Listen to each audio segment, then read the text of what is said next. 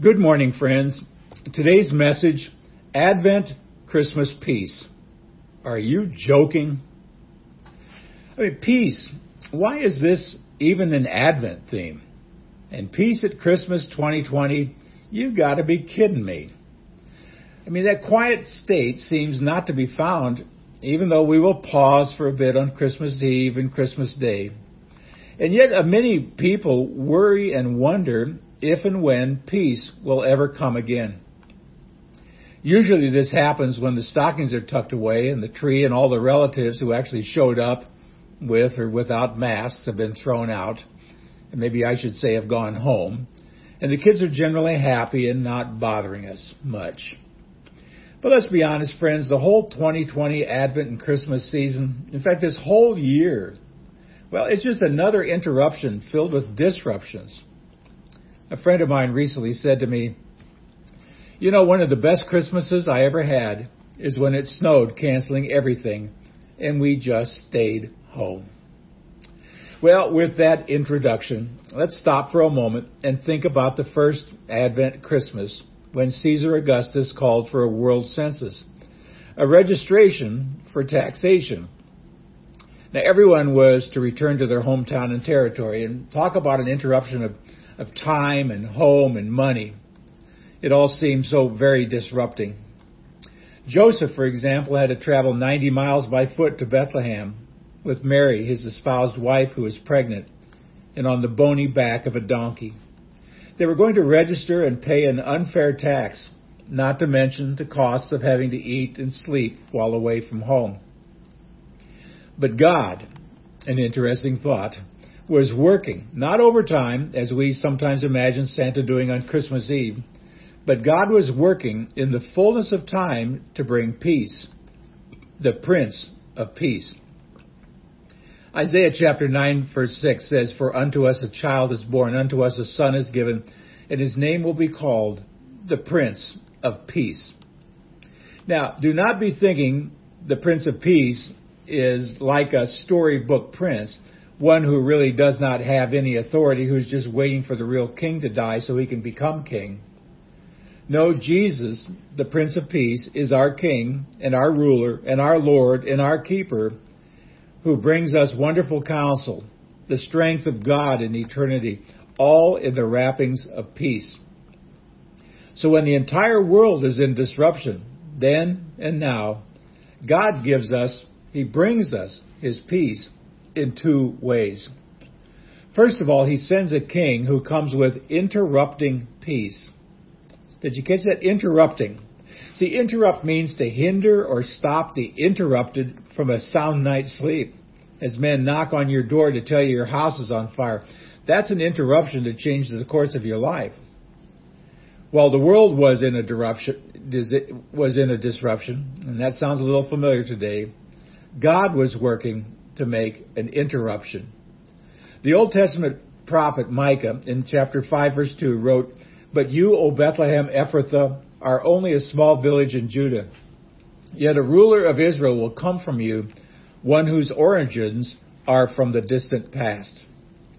God planned beforehand that Jesus, our King of Peace and of peace, would interrupt the likes of this world for you and me. See, He interrupted to declare the way of peace. In Luke chapter 1, verses 76 and 79, this is Zechariah, who's talking to John the Baptist and the other people around at the day of his birth. And he says, "And you, child," that's John, "will be called the prophet of the highest. For you will go before the face of the Lord to prepare His ways, to give knowledge of salvation to His people by the remission of their sins, through the tender mercy of our God, with which the dayspring from on high has visited us, to give light to those who sit in darkness and the shadow of death, and to guide our feet into here it comes, the way of peace." So He interrupted to declare the time of peace. Ecclesiastes 3:8 says, "A time to love, a time to hate, a time of war, and a time of peace." He came and interrupted to declare even a thought of peace. Jeremiah 29:11, "I know the thoughts that I think toward you, says the Lord, thoughts of peace and not of evil, to give you a future and a hope. And then at that very first Christmas, God intentionally interrupted life. And even today, even in a pandemic, in a time of political unrest, He still seeks to interrupt your life and my life to change it now and for all eternity. And second, a king comes with entrusting peace. Now, to entrust means to give over something to another for care or protection or performance. Luke 2:14 says, "Glory to God in the highest, and on earth peace, goodwill toward men." God came to us through Jesus, our Prince of Peace, to give us the wellness and the protection and the wholeness of His peace. And in this peace, and even in this time, we have been entrusted to experience the good news of peace. Romans 10:15 says, "How shall they preach unless they are sent? As it is written, how beautiful are the feet of those who preach the gospel of peace." I love that word, gospel. We are called to be gospelers. We can preach the gospel of peace who bring glad tidings of good things. We've also been entrusted to experience the covenant of peace.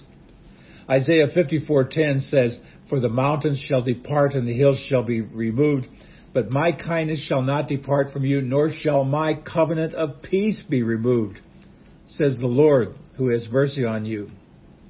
And if that's not enough, friends, we have been entrusted to experience the abundance of peace.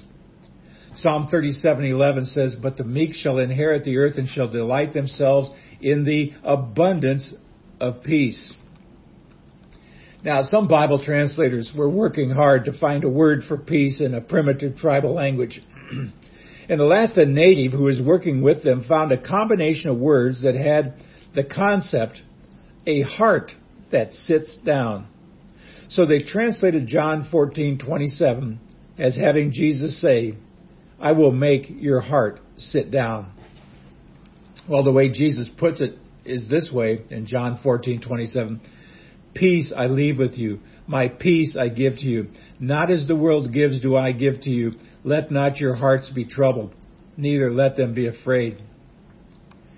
In a time of disruption, friends, the Prince of Peace is to be the principal rule in us so as to make our hearts sit down. Now, there was once a king who offered a prize to the artist who could paint the best picture of peace. A lot of artists tried. The king looked at all the pictures, but there were really only two that he liked. One picture was of a calm lake, a perfect mirror for the peaceful towering mountains all around it. Overhead was a blue sky with fluffy white clouds, and everyone thought that that was the perfect picture of peace. Well, the other picture had mountains too, but those mountains were rugged and bare, and above it was an angry sky from which rain fell and lightning flashed. And down the side of a mountain tumbled a foaming, raging waterfall.